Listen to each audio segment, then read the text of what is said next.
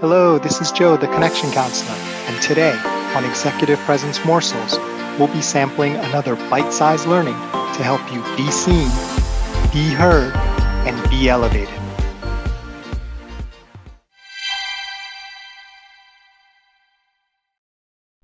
You know, they say imitation is the greatest form of flattery, but can you get executive presence just by copying another person? I actually have a bone to pick with a lot of approaches to executive presence, where they just take a look at a bunch of people and have some qualities that they have and say, you should just copy them. Well, as you know, if you study a boxer or an athlete or even a great singer or musician, and you just try to copy them, that's not actually going to make you the same as them or give you the same qualities. So, as you can see, imitation will not get you executive presence. However, it is useful to have role models and learn from people who do things really well. So what does that mean? If it's not imitation, what is it? It's distillation. So today we're going to distill someone with outsized executive presence. Her name is Cathie Wood. You may know her. She's the CEO of ARK Investment. It's one of the hottest sort of investment companies around right now. And this is something I saw her in a video when she was at Singularity U XFin in South Africa. It's a financial economic type summit. And I'll include the link to the video so you can watch it after. And I'm going to go over two qualities or principles. I call them the 6 degrees of executive presence. I'll go over two of them that she exhibits during this talk. Now, the first one happens right at the beginning, where you may not notice this if you're not paying careful attention, but her slides are not ready at the beginning of her presentation. So you imagine she's in a room with a huge bunch of people, luminaries, competitors, colleagues. She's getting ready for her 20, 30-minute talk. Slides are not ready. What does she do? She is cool as a cucumber and just starts talking about relevant things to her talk, but doesn't jump into her talk until they figure out the technical glitches about a minute or two into it.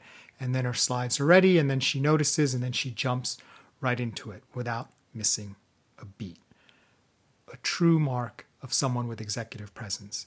And the quality that she's exhibiting here is equanimity. It's just a fancy way of saying cool under pressure. Now, a lesser person would have gotten upset, would have gotten flustered. And the reason why equanimity is important is when things go wrong, that's when you really need your leaders to step up. So a leader who can only lead when things are going well isn't really going to be the type of leader that you want to follow. I experienced this sort of equanimity as well in my own career with one of my bosses who was an amazing presenter as well. His name was Luis Sapperman. And we were in Argentina, I believe, giving a presentation. And he had this gimmick where he would have a pen, and he would use a pen as an example of what was going on. So he had these pens printed out for compliance with a nice little logo on them, do the right thing, that sort of thing. And he would hand them out to the audience. It was always sort of a big fan favorite. So I was there to support him, and I had one job that day. One job. Guess what that job was? Bring the pens to the presentation. So I'm watching him give this masterful kind of compliance presentation. Everything's going so great. I'm jotting notes. I'm learning from the master. And he walks over and he goes, Joe, you got the pens? He whispers. And I go, oh, I left them at the hotel. And the hotel was like a 5-minute cab ride away. So he didn't even miss a beat. No one in the audience noticed anything. He just looked at me and whispered, get the pens. So I got up, walked out to the door, and then I sprinted, got a cab, got up to my hotel room, grabbed the pens, came back, sprinted some more. Once I got to the room, I walked, and then I brought the box of pens in. I handed him the pens, and then he went on with his presentation.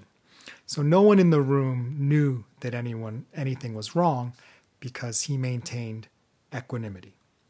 Another quality that Cathie Wood exhibits in her talk is stillness. If you watch the video, you'll notice that she only takes up a small portion of the stage. She doesn't need to roam around and be all over the place and gesticulate wildly. She's in total control of her content and her presentation, and she moves only as much as she needs to make her point or to connect with the audience. So leaders with executive presence, as well as being proactive, which is another of the 6 degrees of executive presence, they also have the quality of stillness. They move when it's time to move, but not a single second before. And that makes all their movements that much more effective. And those types of leaders are the ones that inspire confidence. So thank you so much for listening to Executive Presence Morsels. This is Joe Kwan, the Connection Counselor. There's a great function on Anchor FM where you can leave a message. So if you'd like, please leave a message as to who you think would be a great person to profile next, or leave me your questions or thoughts on executive presence. I'd love to hear from you. Remember, it's not what you say or do or wear, it's how you make people feel that generates executive presence. Nothing else matters.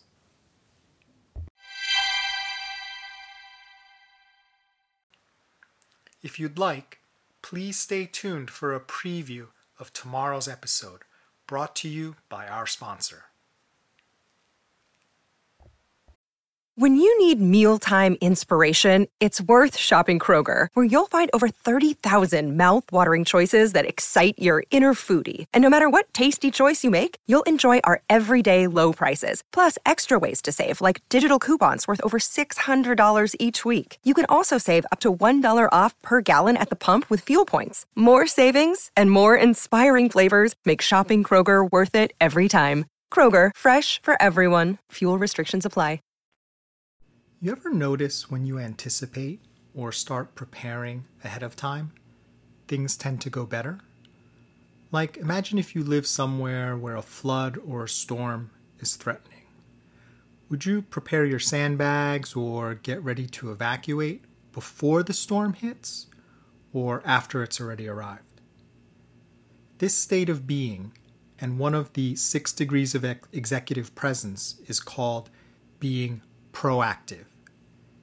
People want and trust proactive leaders who are thinking ahead and prepared for what is to come, whether what's coming is good or bad.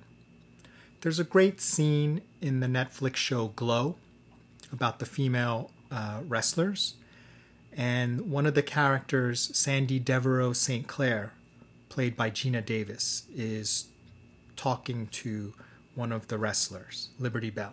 And Liberty Bell is recently divorced. She's a single mom with a young child. So her season in Las Vegas, she imagined it would just be a single season doing the wrestling show, and then she would just go back to doing whatever and go back to where she was living before. But what happens is the show is so successful, it gets picked up for another season. And so Sandy Devereaux St. Clair, the Gina Davis character, is talking to her about it and, thinks that she'll be all excited. But Liberty Bell is like, oh, no, I can't. I only wanted to do this for one season. I have to go back and take care of my child because it's been hard for her to wrestle full time and be a single mom. And Gina Davis says something so interesting. She said, "You mean to tell me you didn't prepare to succeed?" Right? It was like she assumed that it wouldn't be a success and that she'd be done. So now she was in a very tough spot in terms of her options because she hadn't even considered that a good thing could happen. Now, being proactive, people generally think of it as things going bad, right? And it also helps to be proactive in anticipation of bad things happening. So to really drive this point home, let's listen to a clip from one of my all-time favorite books and the movie adaptation, The Princess Bride. Look out for where the dread pirate Roberts has used being proactive to his advantage. Here's the clip.